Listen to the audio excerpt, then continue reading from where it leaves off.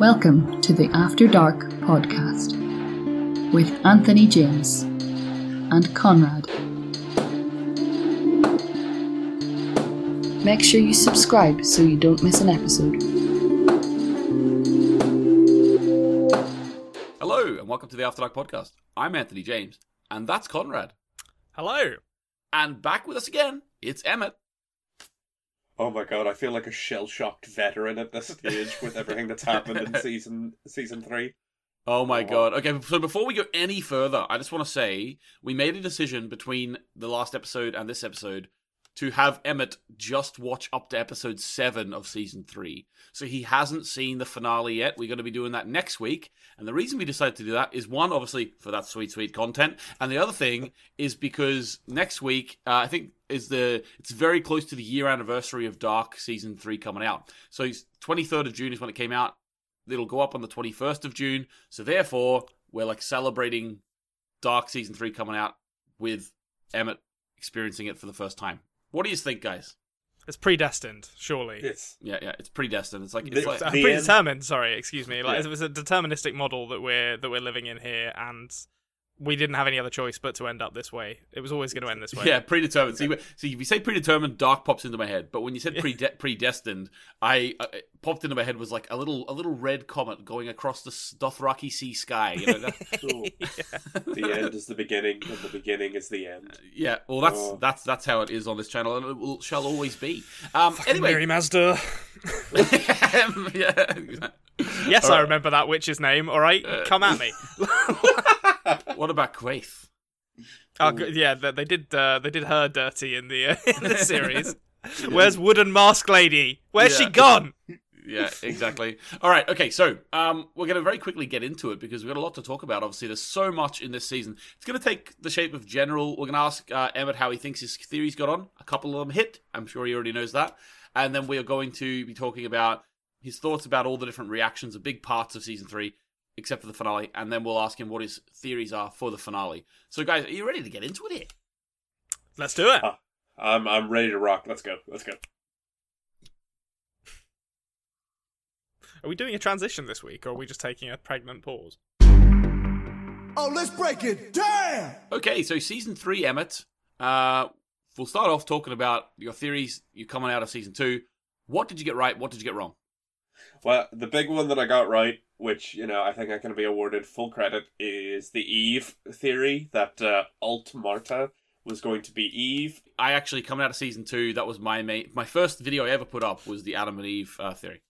Yeah, well, again, they set it up well with the whole biblical sort of element of Dark, where, like, obviously there's characters like Adam and Noah, so it feels good to piece it together, and, like, obviously it means you're paying attention, but it's like, oh, yes, this fits very naturally, and, like, it's a very interesting sort of, development, especially because Marta, or at least the main universe Marta, she's been involved, but she's not been, like, that in the know and maybe not had that much influence on the plot at times. Mm-hmm. But then, the Alt Marta, obviously, especially in the rest of Season 3, is incredibly important and has a lot of influence on everything. So it's good to see her, like, at least a version of her being more active within the plot. Mm-hmm. I enjoy that a lot, Okay.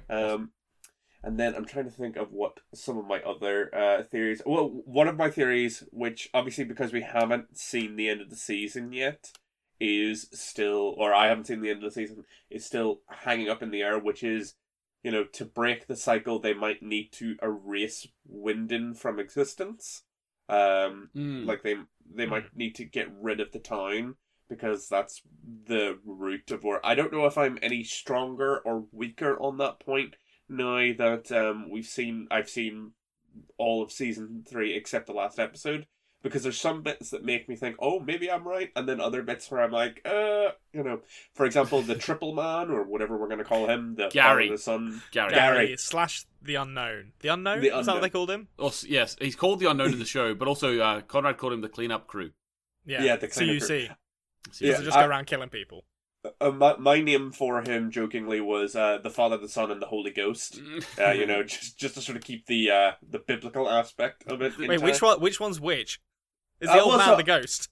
Yes, the old man's the ghost. Obviously okay. the little boy is the son. Right, It's okay. like It's sort of like my version of the maiden, the mother, and the crone. It's the Father, the Son, and the Holy Ghost. I mean, it does work. I did some analysis in an episode of Dark Discussions way back when, where I was talking about the role of who's Jesus, basically, in Dark. Yes. And I came to the conclusion that it's actually, and we're at the point now, pretty sure. Careful now. Yeah, that's what I'm Careful thinking. now. I'm pretty. I think I can't say what I want to say, even though I probably can. I'm not going to. I'll save it for next week. So next week, Emmett, ask me who's Jesus. Yeah. Who's Jesus? But so you're predicting a world without Wyndon, you might say. Yeah, a world where Wyndon doesn't exist, or a world where Wyndon did exist, but like eventually sort of fell apart because they never had like the power plant. In like Wyndon, they got rid of the power plant because it's where obviously a lot of the dark matter and stuff comes from. So like if you wanted to really end the apocalypse, you would get rid of that. So obviously we see that the cleanup crew, Gary, he had a big hand in its existence. Yeah. In a whole. Yeah. So, to untangle the knot, that sort of makes me think that potentially I'm right on that one. Again, I still have to watch the last episode, so I don't know. But, the fact that he not only ensures that the power plant exists, but also ensures that in both timelines that the meltdown happens, makes me think maybe I'm on to something there, and, I'm just waiting. And again, I just keep always thinking back to how people describe things like Wyndon as like a black hole, as like a cancer, and wanting to wipe it off the map. Like the most obvious thing there is obviously it being wiped off the map by the apocalypse. Mm-hmm. But I'm wondering if they're talking about that's a way to fix the problem. But things that make me a little bit more skeptical about my theory at this stage is now the ever-expanding, complicated family tree that is all of Wyndon. Yep. Where it's like, there's some town that where me and Anthony are in Ireland, and there's some towns out in Ireland which are really small and everyone knows each other, and there's always a joke made where people are born and inbred with that town. They really take it to a whole different level in Wyndon. Small town living. That's what happens when you have small town living mixed in with time travel. Everyone's your cousin. It's unavoidable. Or everyone's your aunt. Did the director? No, this might come across as a little bit disrespectful. Did the director of Dark have a really attractive aunt that he was close to? Because there's a lot of people quite close with their aunts in this in this series, and I'm just like, maybe I'm reading too much into this, but this happens enough where I'm like, is this autobiographical to a certain extent? I mean, I feel like the depiction of those relationships isn't wholly positive. So it's I feel like they're more. Yeah, I feel like they are thankfully coming down on the side of being against incest. Anti-incest, a hard line to toe. Also, Eunice and Altmarta aren't from the same world, so although technically DNA-wise incest, come on, there's plenty of times in this season where particularly the older Altmartas are giving Jonas a little nudge and be like, listen, you guys can be together here. There's no rules against it. And it's like, I feel like, okay, while technically that might be correct, in spirit, it's still wrong. Suggesting that. It doesn't make Jonas any less half your DNA in the sense of he's related to your brother. It's yes, it's DNA from another timeline, but Jesus Christ, it is so great. And then when obviously we finally get revelations for who's related to certain characters that we didn't know about already, which just further tangles it, and you're looking at it being so are you related to this person, but then you married this person, and oh my god, I'm so confused. It's So next week we're gonna have the dark quiz when I'm gonna quiz you two. But I'll ask you this, Emmett, just to see where your understanding is now. I'm gonna ask you a couple of characters, and I want to tell you tell me who their parents are. Okay. Okay. Who are Noah's parents? So it's Bartosz and Silja, who is the daughter of Hannah and Egon, I believe. Bingo, bango, you got it. Yeah. So, we stick with Celia here. We try and be a bit highbrow. I mean, it's funny, like there's a lot of names I really mispronounce really badly, and I think I'm doing great. And then someone in the comments says, just so you know, like, so I actually got a private message on Instagram from quite a big Instagram page who's like a Dark fan, and they said, just so you know, for the next $18.99. It's Baran. I can't even pronounce it. I haven't even looked up, but I was pronouncing the creators of the show's names quite slightly wrong. Oh, okay. And they said, great stuff or whatever. Just get that right for the next time, just because people will slate you, Yeah. And I was like, yeah, fair enough. The creators of the show. I thought I was doing a good job. Apparently not. Yeah. Well, was it Celia for the character that I had just mispronounced? Is that the correct pronunciation? Yeah. Not Apologies. Yeah, Celia, sorry, apologies on that one. I think her name has been said very few times. You just Silja Boy'd that hoe. God, call us back to little callback. Little callback to our previous discussions on the After Dark podcast. Right. You've actually shown me that you know quite a lot about. He is paying attention. You're paying attention.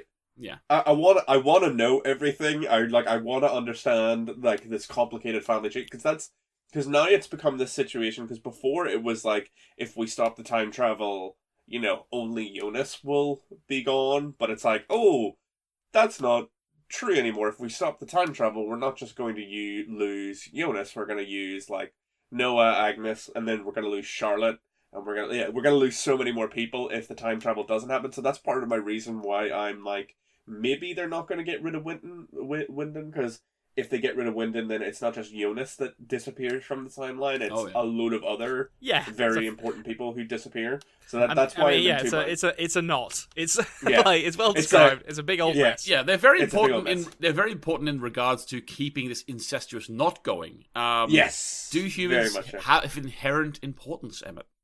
Oh, that is a very good question.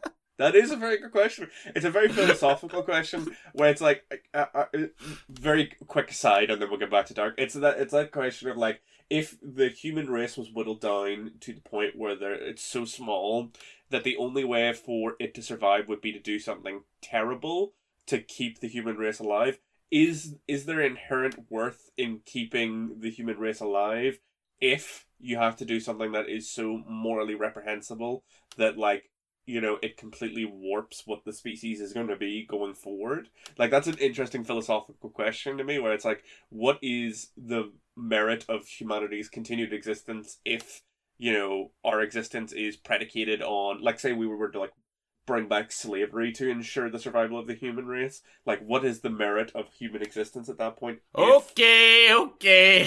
Yeah. No, but I'm saying, I'm coming down on the side of, like, we should just let the human race die off at that 100%. stage. The Earth, if that's the only option, The Earth would be better off, if nothing else. Yes. Yeah.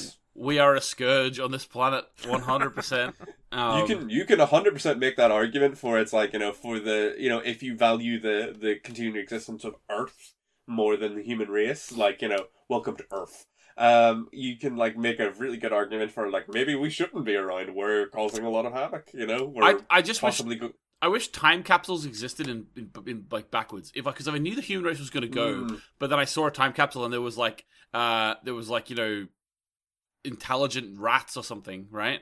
And just like pottering about, and they have their own society now. I'd be like, all right, well, there's no reason why we can't, let that grow. So we'll let the humans go, because I like the idea of this rat society being there.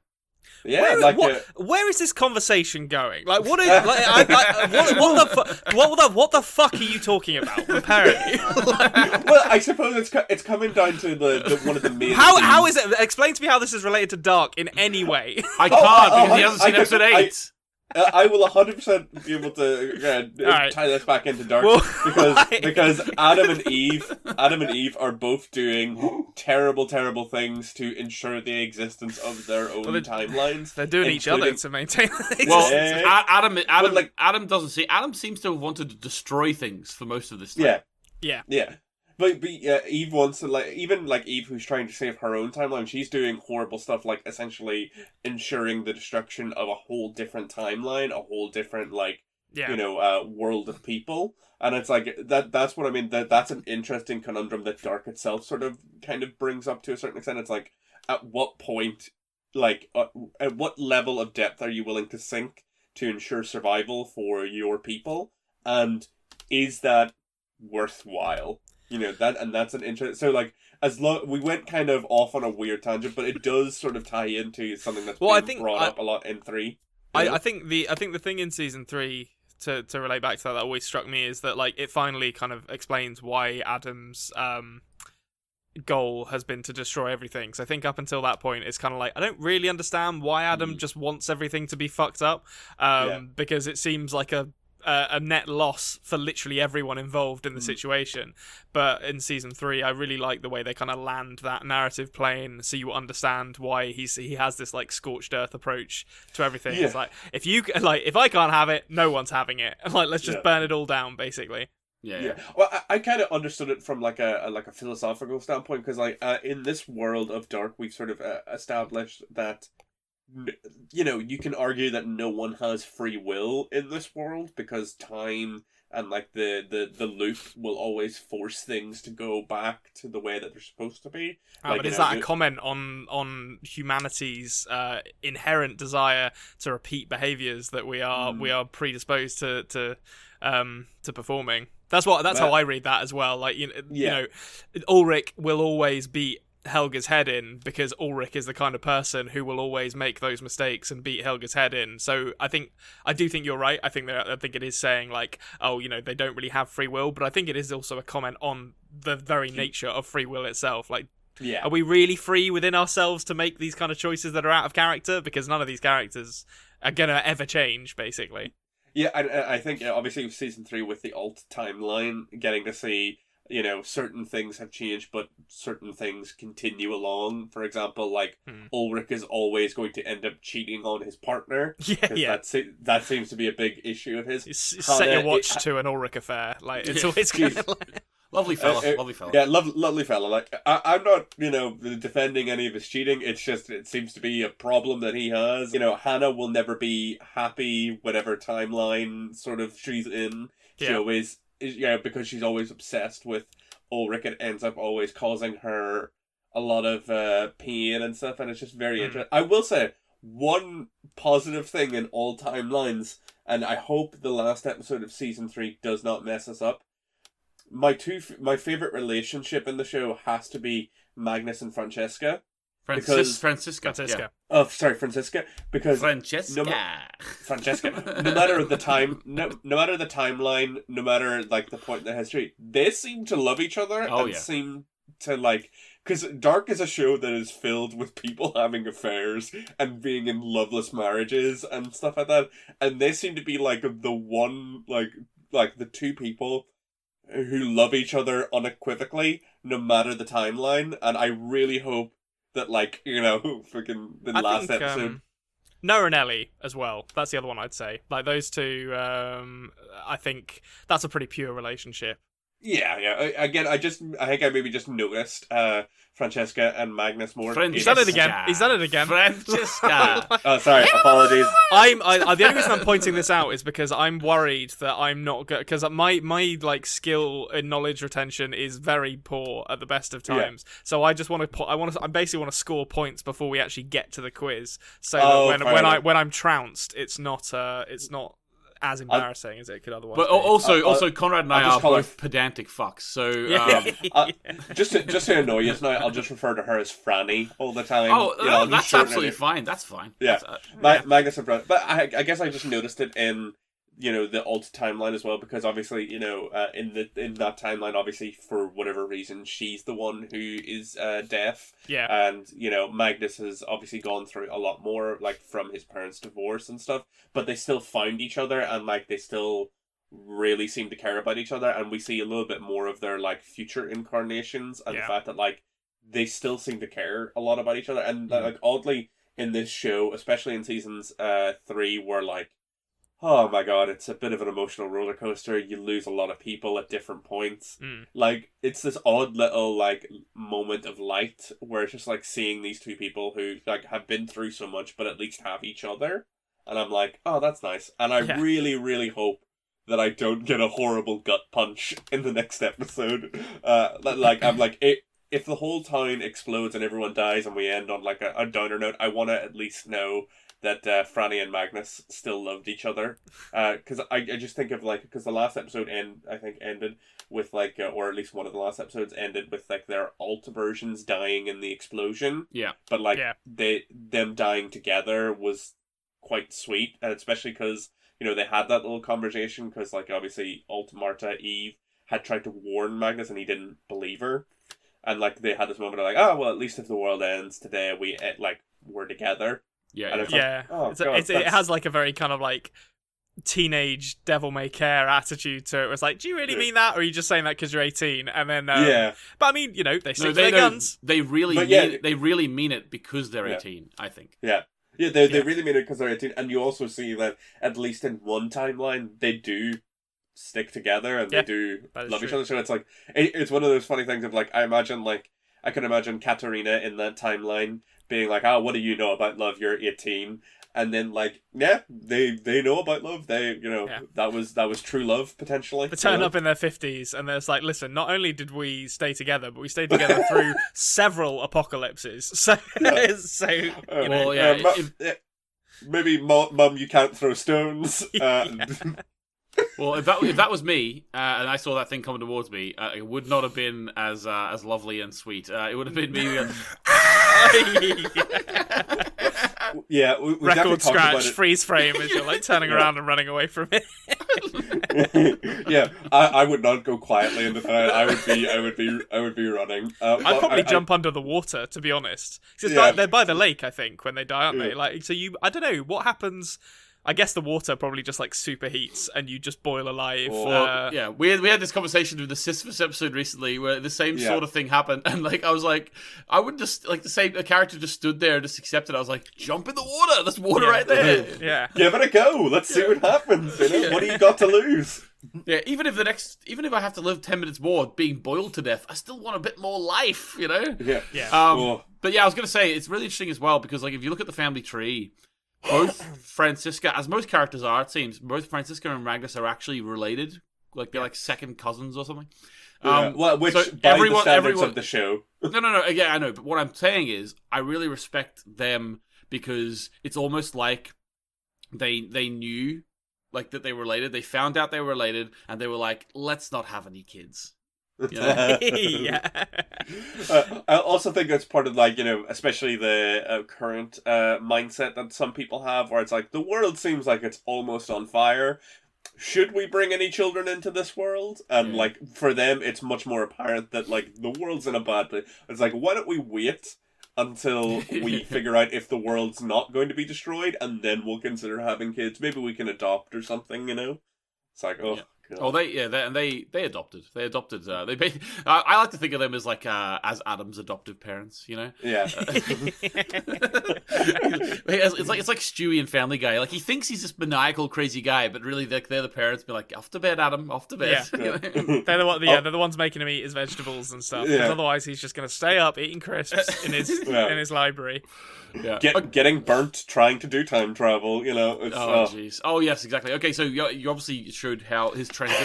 So we'll start there, actually. There's a load of things we need to talk about here. But what do you think about that transition from Stranger, Middle Jonas into Adam? Yeah, well, you sort of see him sort of reach, like, the end of his hope, and that sort of leads to his, like, sort of nihilistic or more nihilistic worldview that you see with Adam, like, the idea of, like, destroying everything.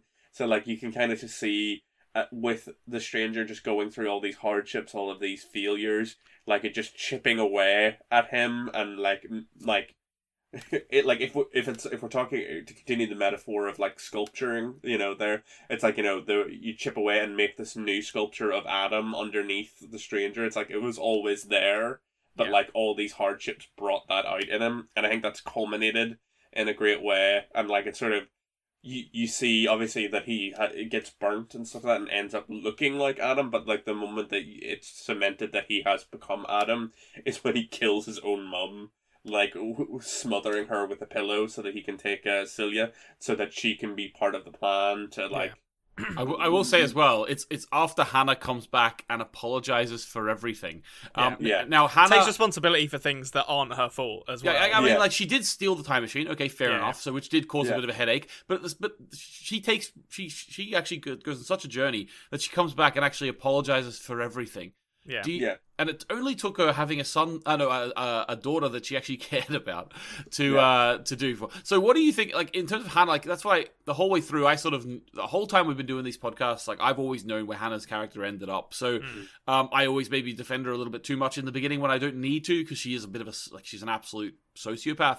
But she does have a sort of a come to Jesus moment at the end, and she apologizes and she's like back. She wants to be with her son, because having the daughter realize actually having her daughter realize probably what, like, all the failures she had for her son. So then she went and found him. I think I don't know if you caught it, but Eva took her there. That's how she was able to get to that odd year. And then Adam's just like, you know what? I can't move on until I'm truly free. And he just like, gotta cut himself free from all the ties that bind him, and he's gonna cut those threads with a pillow to the face. It was I would love to know more about Hannah's journey. Obviously we get a lot of hints about, like, how she's grown. I would love to know more about, like, her time with her daughter, before she died, because we have a big jump, obviously, from, like, we see her sort of, like, dealing with the pregnancy and the knowledge that she's pregnant, and then we cut forward in her timeline a lot to when she actually already has the daughter and has been with her for a long time. Well, I think she ends up in the 90s. Like, so she goes into the 80s. She takes her time travel forward and raises Celia in the 80s, and obviously crosses over into the 90s because Celia's like 7 or something like that. So she would have, whenever Eva came to get her, it would have been like 93. Yeah. So Celia got to experience Nirvana, that's always fun.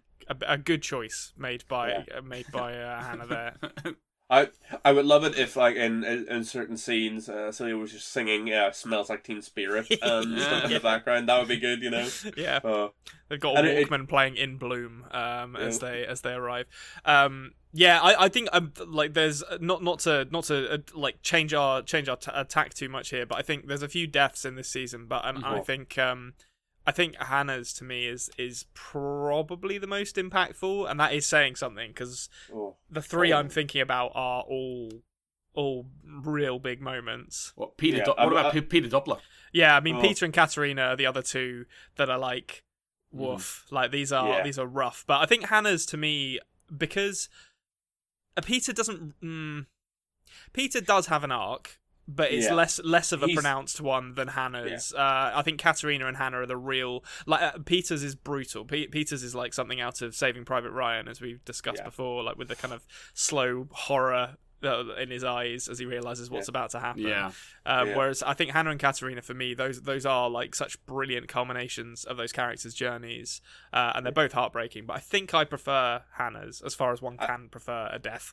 Yeah, I think I maybe lean on liking Katerina's a little bit, or feeling it a bit more, maybe is a more of a correct way of putting it. Because I don't know, like, because we got a lot more, we'd had a lot of hints in early seasons that her mother was, like, abusive towards her in early seasons, and then we see a bit more of it in this season. And, like, just the fact that, like, Katerina has been trying so hard this whole show to get her family back together, and she seems like she's just about to do it, and the only way she can do it is by confronting, like, the person who abused her for so much of her life, and she seems like she gets, like, away with it at first, and then she gets murdered by her abuser, and, then her present self at that point has to deal with her mum's reaction to the fact that she just killed her, and it's continuing the abuse, and it's just a horrible cycle. And, like, I just feel so bad because Katerina's one of those people who's just trying to, like, her goal is so simple and so relatable in the sense of she's just trying to fix her family. She doesn't care about, like, the grander scheme of all these plots and stuff. She just wants her family, and that's very relatable. And also then, because Antoinette pointed this out, the moment where you realise that she is the dead body in the water that they were talking about in the earlier seasons. And that was her own children talking about that. and it's just like, oh no. And she was the one who left the St. Christopher pendant on the beach for her daughter to find. Yeah. Well, she didn't leave it. She ripped intentionally. Ripped it off her mum, you know. Yeah. But basically the same thing though. I'll also say like there's a little bit of an analysis can be done if you were that way inclined in terms of like the trauma that Katarina had, right? So trauma from like a young age, maybe teenagers a little old to repress the trauma, but like it can come out later in life. So if you just were to view it like as like a metaphor, it's like Katarina, her life starts falling apart when her husband cheats on her. All this trauma from her teenage years starts coming back till eventually the trauma kills her. It's really, really interesting in that regard, you know. And it also informed, because we see like Katarina as a young adult, and like she's a bit of a shithead and a bully, but like you can see that like a lot of that is coming out from the way that she's been treated by her mother, which doesn't justify anything that she does, but at least contextualizes, and you understand a bit more about how she ended up at this person who does this sort of stuff to other people, because she feels powerless in her own home, so she wants to exert power in other places. Yeah. So it's just like it's very, Katarina is a very sympathetic character, and it's just very sad to see her go in that way. And then even though he's a divisive character, seeing old Ulrich waiting there for Katarina, and she's never going to be there, and like he had hope again for a brief moment, and it's dashed once more, and he's going to have to spend the rest of his life in the insane asylum, in the care home, and there's nothing he can do about it, and just that look on his face also hits, because it's just that moment of, oh, she's not coming, I'm stuck here, this is it. And it's just like, Ulrich, obviously did a lot of terrible things, but I think we can agree that like his fate was not, proportional to the crimes that he committed, if you know what I mean. I don't know. He smacked the kid in the head in with a rock. I don't know. He did, but if that was my son, I would want the person who smacked him with a rock to be sitting at the age of 85 in a mental institution. Like, sure. Well, again, my only thing would be that, like, again, it doesn't justify what he did, but in the same way with Katarina, you can see how he ended up at the conclusion that he did, and also I'm just talking about like letter of the law. Oh yeah, letter of the. But at the same time, this was back. If it was today, yes, because we have stricter laws about how in the 50s prisoners. They were everyone was bashing kids' heads. Yeah, back in the good old days. Oh no, I more meant back in the good days when you could just kill a kid and okay. But I more political correctness gone mad is what it is. I just want to kill a kid. I just want to murder a child. God, that's going to be a voice clip. We're clipping that. Yeah, that's going to be a voice clip. I'm going to run for office at some point, and that's going to be used against me. But no, I mean like in the sense of like if it was modern day and we were putting someone away for that crime, yeah, totally. It's just like back in the 50s, because we see from the brief stints that Ulrich is. Are you saying back in the? You are actually saying so back in the 50s he didn't deserve to stay in as long? Yeah, well, no, back in the 50s he was tortured essentially for like because they didn't have like strict sort of laws on how to treat prisoners, and I feel more sympathy for him on that front because he had to go through probably decades of being like brutalized, beaten, drugged. So 80 years in prison is these from like today is equivalent to like 20 in the 50s because of how badly you're treated. Yeah, well, because like they like, and again he did nearly kill Haig, but he didn't, and he's also being convicted of like the murders of two people he did not kill, and like that's where my sympathy sort of comes in for him. Attempted murder. It's like attempted murder, yes. Yeah. But like attempted murder is a much shorter sentence than actual murder from my understanding. And also he did not kill those other two kids, and apples and oranges here. What are we arguing? This man beat the I say this in a way to rile the comments too, because I know like obviously there is like both sides, and obviously there's a lot of empathy in the Ulrich character, let me just say. But when you start talking about the nitty-gritty details of it, you can't help but just look like you're advocating a short sentence for someone who beat a child's head in. Like, listen, I mean, look at Helga. That's all I'm saying. Yeah. That kid, come on. He was always going to be a serial killer. He was interested in birds. He had it coming. He came at him with a knife. That's all. although I will say, like I'm coming across like very sort of justice system penal. I just give these people therapy. That's all I think. But at the same time, like beat a head's kid in. And I think he probably did. Yeah, Yeah, I nailed it. Yeah. Has he actually changed his attitude? Like, that's what I mean. So this is the whole point. I'm up for giving someone a really short sentence because obviously the whole point is not just to lock people away. The whole point is to, what's the word? I'm thinking of the rehabilitate. To rehabilitate them, right? And to actually give them therapy and actually have them realize, and change that person and get them back into society. Ulrich, at 85 years old or whatever he is, has not changed one bit. Like, he doesn't regret hitting that kid's head. He regrets that he didn't hit it harder.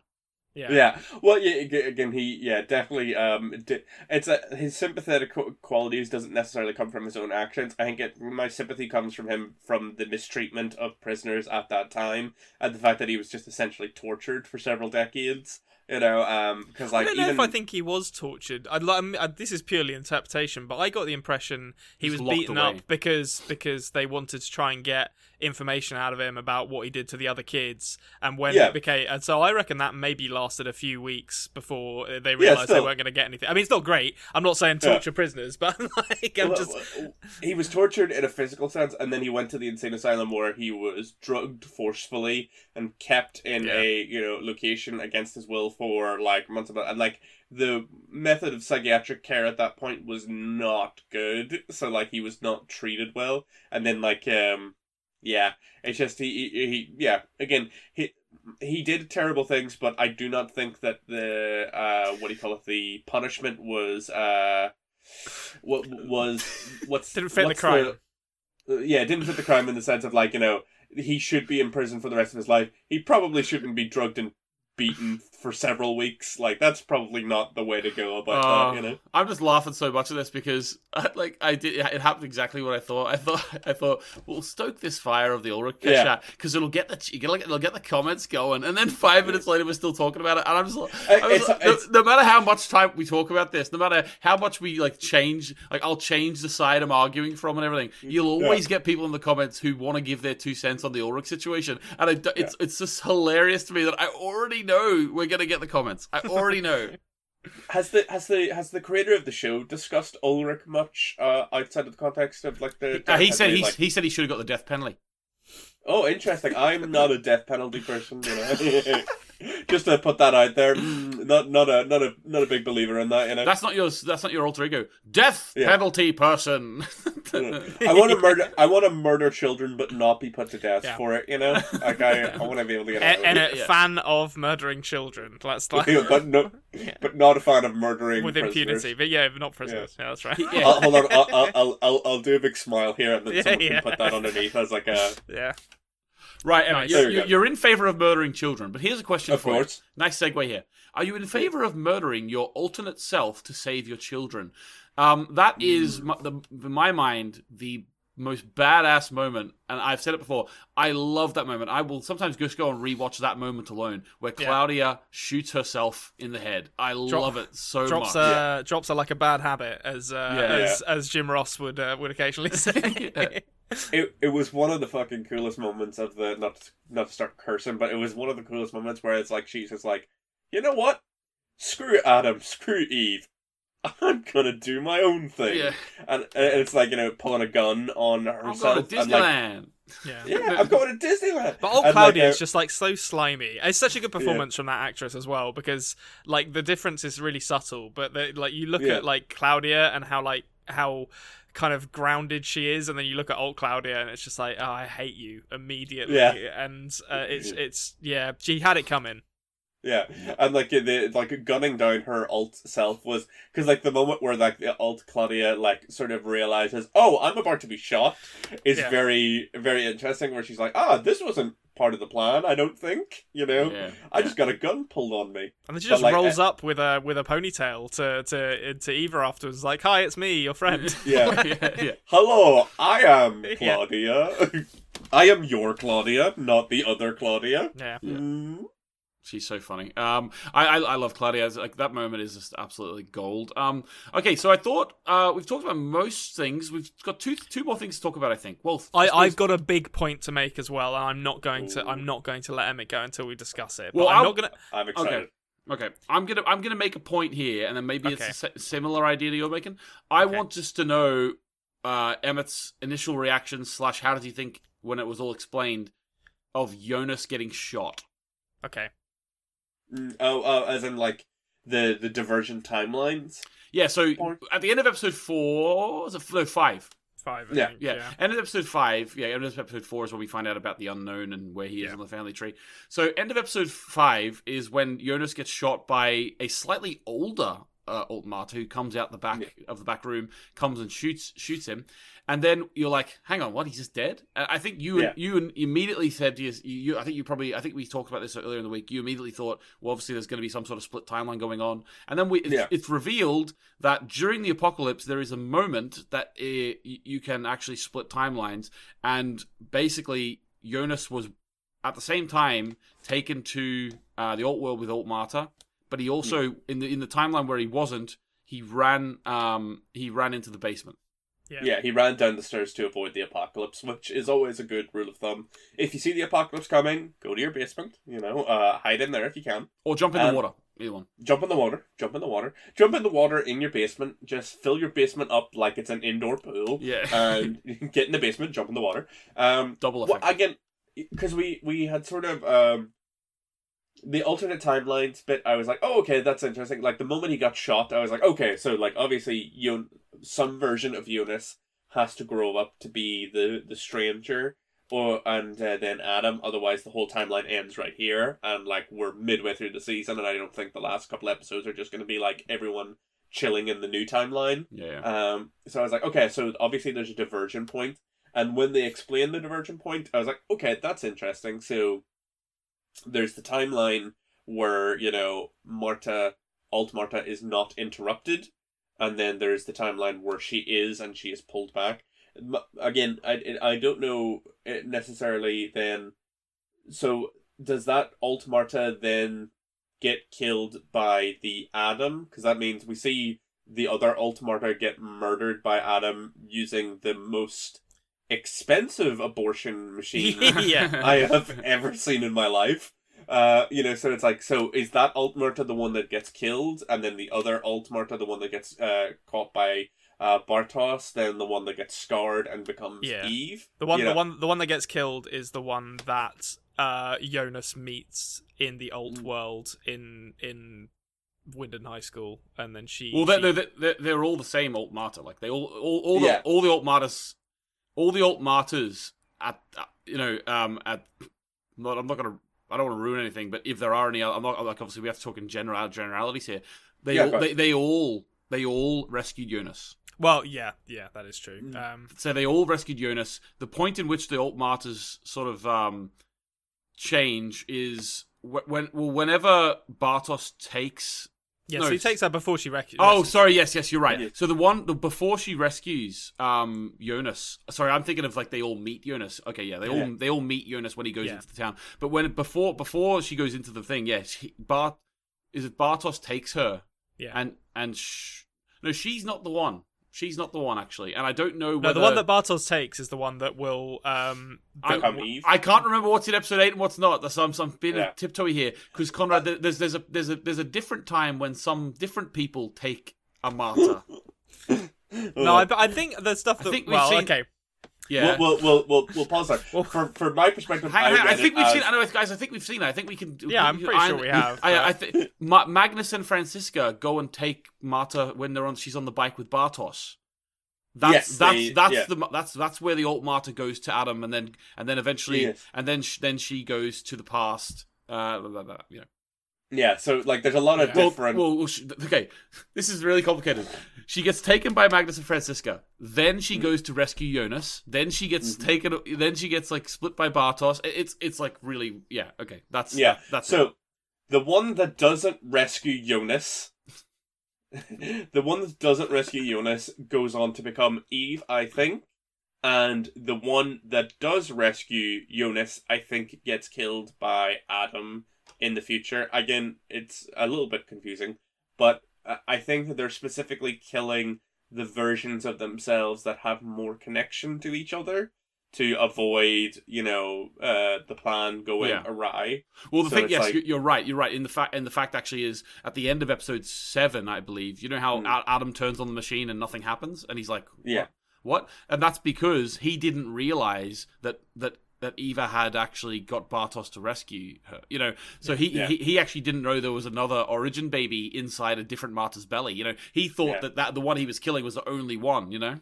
Yeah, which is very interesting. So it's like, they specifically... So we spent a lot of time in the third season following two versions of our main characters who end up perishing horribly and in very painful ways. And then, we're following their alternate versions that, don't have all the same information or don't have the same connection to each other because of that. So it's like, oh, that's rough, It's very cool. Very cool that plot point is mentioned on the radio. Right, I think it's in episode 2. They literally hand it to you and say, "This is what's going to happen." But episode 2 of season 1, isn't it? No, episode 2 of season 3. When Claudia's looking after Regina, there's a radio broadcast where they say, "Oh, time stood still for a nanosecond," and that has affected tides and all kinds of stuff. And it seems like it's just a little kind of throwaway bit of kind of world building. And then on reflection, it's like, "Oh no, that's actually it's one of the biggest parts of the complicated mess we have in this season." Yeah. Okay, the other thing, Conrad, did that cover what you wanted to say? Or have you got not in the slightest. Oh, I'm very okay. Okay, you go yours first, and then I'll go mine last. Okay. So, I'm just going to say it. There's a couple of glow ups in this season, and a couple of real bad bits of makeup and just general looks. So my big question to you, Emmett, is I mean, this is my opinion. On the glow ups end, we've got obviously Stranger looking like Nikolai Tesla at the beginning of this. Very sexy. Bartos looking like Patrick Bateman. Bartos, excuse me, looking like Patrick Bateman. And then we've also got Eva's dodgy wig in episode 7, where she tries to make herself look like she's not a woman in her 70s by dyeing her hair. And Bartos's fake beard when Celia is giving birth. Well, how did you feel about the trials and tribulations of? I guess Bartos is actually one of the main the main victims of this, but. Yeah, you could say that Bartos is one of the main victims in general with everything that's going on. Obviously we make fun of Bartos in the early seasons, but season 3 really made me sympathize with the poor boy. He's like he's everybody's pawn. Like, he is the guy who knows the least of everything and is just getting used and abused by people who were at some point his friend, and I just kind of feel bad for him on that point. Yes, his beard is very dodgy in that scene, but him as an adult, good on him. Like, he's looking well. He had a nice, happy relationship, though it does get undermined when he realizes that the children, it's all part of the plan still. Yeah. But I'd like to think that he was still happy for most of his marriage. I think he and Celia had a legitimate relationship. I find it very funny in that scene where Celia is giving birth and young Bartos has the fake beard, and then because they're playing so fast and loose at that point with the timeline, it's like 5 years later he's turned into old Bartos. It's like, Jesus, what happened to you in those 5 years, Bartos? Well, he had a child. That is true. He had a child. It turned out. It's the same thing with Star Wars, where it's like episode 3 to episode 4 for Obi-Wan, where it's just like, you have become a whole different person, and it's not been enough time. Also, there's the conversation that in the standards of 1910 or whatever it was. Being at the birth of one of his children is absolutely fantastic, but in the standards of modern day, because he is a modern man, let's not forget, he missed the birth of one of his kids. So that was shameful for Bartos, in my opinion, and that's why he didn't redeem himself in my eyes. Bartos, bad friend, bad father, bad husband, bad hair. What I would have loved is when he was handed his child, if he just went, Yakpa.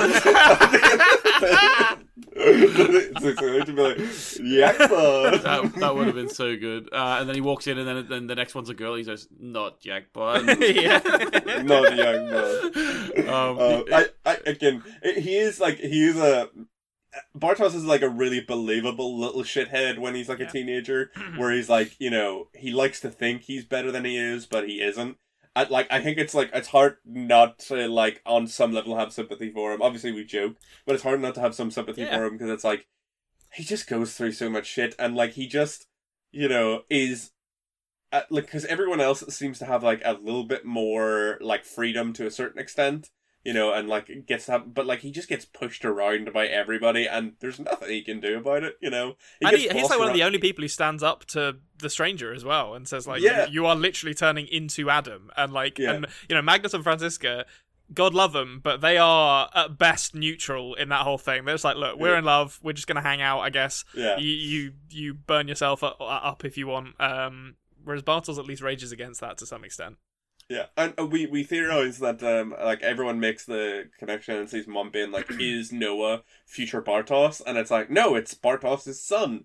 And then it's like, he gets pushed around by his own son as a priest who manipulates him. It's just like, oh god, the poor bastard. And like the fact that like I love the moment that like he storms out, because you get the feeling that he's basically maybe about to like just leave and be like, go somewhere else, but then he gets pulled back in with Celia being like, appearing in the rain, and he gets sort of trapped in that life again. So he's always being manipulated by somebody, and he's just not smart enough to ever quite recognize that it's happening until he's like too deep in. Yeah. And like it's like he can't, like when like his son's born and he realizes that this is Noah, and he has that moment, he's like he can't do anything about it because it's like he still loves Celia, and he doesn't want to abandon his family. Yeah. So he's just like, oh.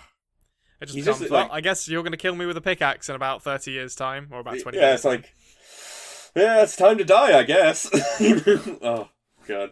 And I do enjoy the fact that, like, you figure out, obviously, that it's like, oh, no. It's like, it never goes well for him, I'm going to be honest with you, I knew that was Bartos the moment I saw him. It looks exactly like him. Like, yeah. I did not. That guy was it's like they look so similar that that's like I think the best bit of casting in the whole show. Yeah, well, it's like I did not necessarily pick up. It was, for me, it was like a slow realization afterwards where I was like, oh no, because I was like, where's Bart? Like, where's their version of Bartos and all this? And then I thought back and I was like, he was the one that Noah killed. Yep. Oh no. In his start to darkness, and I'm like, oh, poor Bartos. Like he just, he never gets that freedom. Killed with a pickaxe to like the shoulder as well. Like it's a horrible way to die. Right through the collarbone. Yeah, not even to like the head, so it's instantaneous. Like just he gets to like slowly bleed out for a bit before his son finishes them off. I'm not convinced that would kill you in one hit. Like, it wouldn't reach your heart. I'm assuming he took like at least a couple more hits, but you still have to wait. And I imagine getting a pickaxe pulled out of you is not pleasant. I'd imagine. And also the knowledge that like your son is killing you for the word of a man that you know is full of shit. Yeah. Yeah. Oh, God. I mean, Bartos must have believed it a little bit because he did get the tattoo. He did get the tat. He got inked up at some point between when we last see him in episode 7 of season 3 and. I bet you it's because of Celia. Celia convinced him. I bet you it was because, like, obviously she's into guys with tattoos. Yeah, she's into guys with tattoos, and she's dyed in the wool like believer of Adam because she's been raised in that environment. So she was like probably the voice in his ear, keeping him with the group until he was needed to die, Oh God. Yeah. All right. Well, there we go. That's great. I just want to know, Emmett. Last thing we'll do here is just, do you have any I think you've already mentioned about the power plant. Any other theories for the last episode? Oh, I feel like how's this going to end happily? Explain to me how we get from where we are at the end of episode 7 to a happy ending. A rosy happy ending where everyone gets what they want. I feel like the only way we're going to get even remotely a semi-happy ending weirdly involves destroying both timelines and like creating a third timeline, like a third branch where things can go differently. Maybe it's in destroying the power plant, maybe it's in destroying something else, or maybe it's about creating something new. Maybe it's Maybelline. Maybe it's Maybelline. But I feel like Adam and Eve's timelines can't exist without pain being caused. And also, it's probably a very silly thing, but like if you were to add another branch to the infinity symbol, it would become like the triple symbol that is so apparent in the show, where it's like 3 circles, sort of like I don't remember what that. Triquetra. Sukecha, like that, it would become so like if we were to create a third timeline using what they know from these two timelines, so like their timelines would not be fixed. They would unfortunately be gone and probably destroyed forever, but they could create a third timeline where like things worked out, and you know, if nothing else, at least we would have a timeline where things, you know, turned out semi better. Obviously, the big sentence of the big thing of the show is the end is the beginning and the beginning is the end.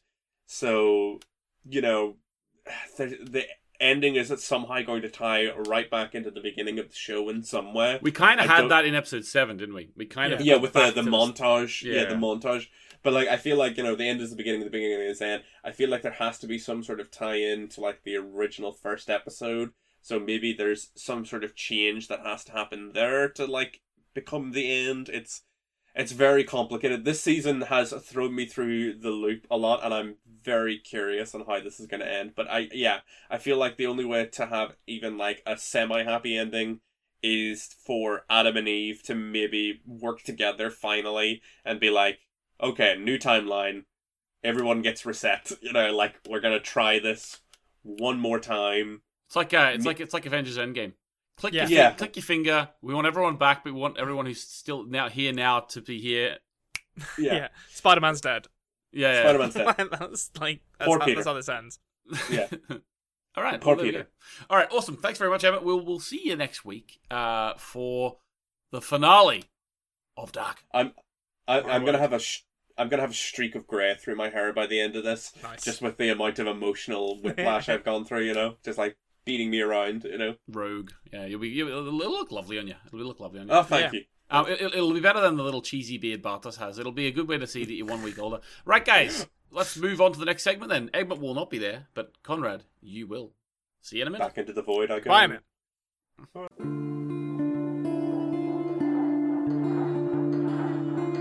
We're back with Conrad. And Conrad, tell us, what did you find out about season 3 on your rewatch?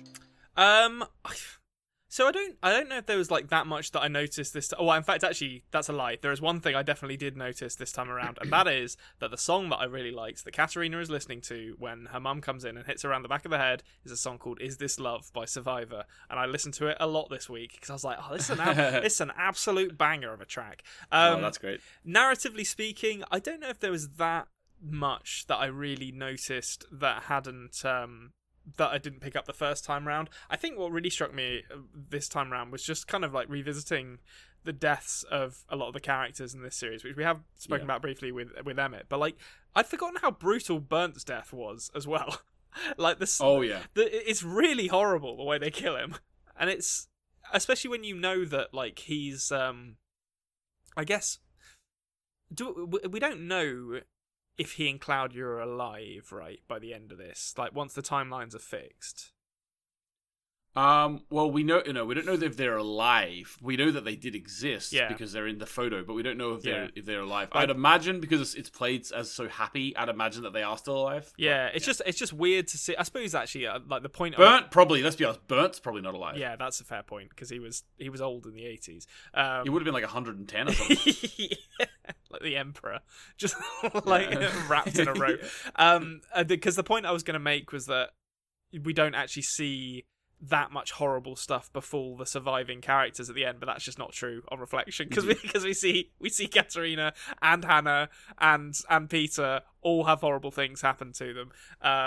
But it still struck me that Burnt's death is very brutal. I stand by, and I know you're going to disagree with this. I know you are, but I went back and watched it, and the image of the bodies in episode 3. God. Listen, I've taken a screenshot of it. I'm going to send it to you after this. Listeners, if there's not a screenshot on the screen, Anthony is rewriting history here. Like, okay, I'm going to send you the screenshot of it. Check the tapes, okay? It's Benny and what's his face? Jurgen, and then an unnamed body that looks very much like the youngest Gary with the kind of cut on the lip. And so are you suggesting... I don't know how this works, I'll be honest. That when Marta was put into that superconductor abortion machine, the baby within her was taken by the dark matter. Yep. It grew and traveled through time, and then its body turned up in 2020. Yeah, it grew in like subspace somewhere, like, and then was just popped out at the age of like 12 or however old that kid is, right as the disaster in the Prime Winden was happening. Unfortunately, I could get behind that. That's my theory, and I'm sticking to it. That like why is there this is the problem with this theory is that. As you know, you and the listeners know, like I tend to like be pretty good about spotting like visual clues when it comes, but unfortunately, sometimes a picture is just a picture, like, yeah. and because I'm like looking out for that stuff, I'm like, there's significance to this. Like, it reminded me of when there's like that file for an unnamed character that Ulrich is looking through when he's investigating the murders, and I was like, this character's going to come back in a big way. I can't remember their name; they're never mentioned again. Oh yeah.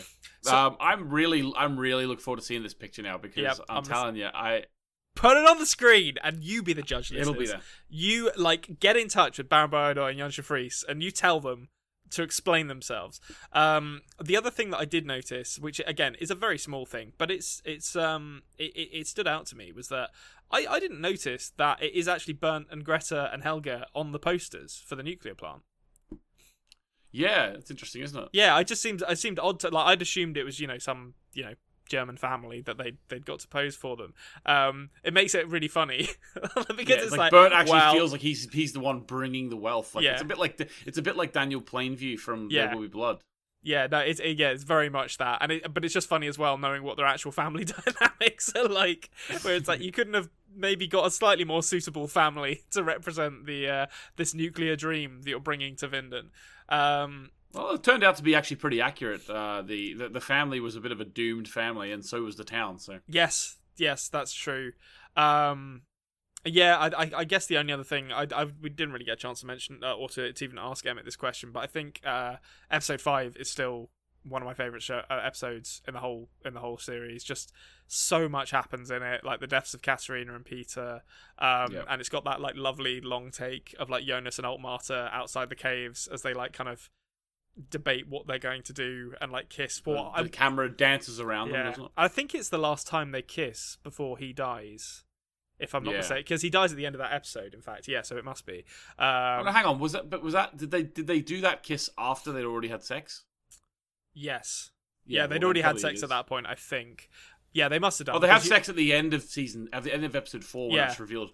Gary is revealed. Yeah, that's right. Because episode 5 is at the end of that. Jonas is killed, or one of the Prime Jonases is killed. Has there ever been like a distinction made between those, like the naming of the different timeline versions of each person? Not really. I call in my own mind. I don't think I've ever said this out loud, but the one who gets to the basement, I call him Adam Jonas. Oh, okay, Adam. Yeah, that makes sense. I just it struck me that I'd not actually thought about how to name him. And yeah, episode 8 still heartbreaking. I still like, the sentimental heart that I have. I'm a romantic soul, and I still hear, about what's his face, Marek, and I can't remember his wife's name. Sonia. Marek and Sonia, yeah. Anagram of Jonas. Yes. Yeah. American Sonia's baby being called Charlotte, and Hannah choosing to name her baby Jonas, and I'm like, you know what? They're still in there. They're still in there somewhere. Who knows? What? Maybe the stars will align in Torben Volan's DNA, and somehow our Jonas will come out of that union. I don't know. Listen, I'll be the first to admit I'm not a biologist. I'm not a DNA expert, but my understanding is that anything. But if Torben's got it in him, yeah, now's the time to show it. Yeah, Torben. Come on, Torben. You've done literally nothing this whole show. This is your moment. But yeah, it's just as good as it was the first time I watched it. It's still such a touching ending. The sort of Matrix scene in the sort of place between times where they see each other as children is still like just one of the most touching things I've ever seen. This idea that they're perennially linked to each other is so profound and touching. And fuck the other martyr. Like see the one for the first few seasons. Yeah.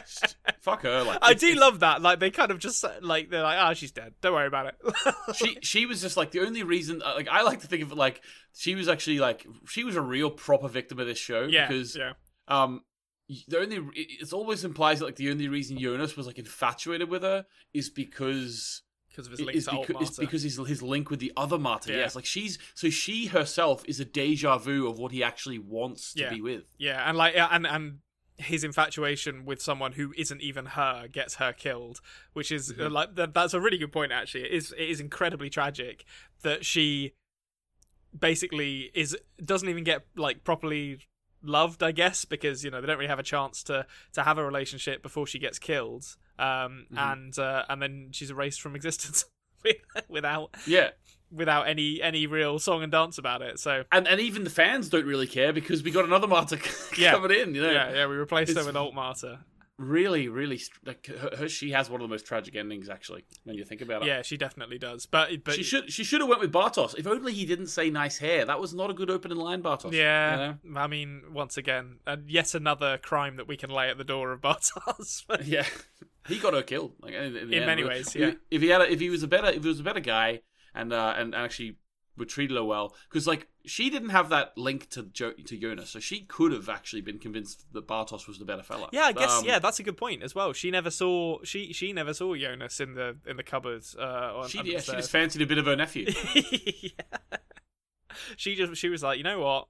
I'm a teenage girl and I'm allowed to have some fun. And little did she know that she was getting involved in things way above her like her level of involvement in this in this series.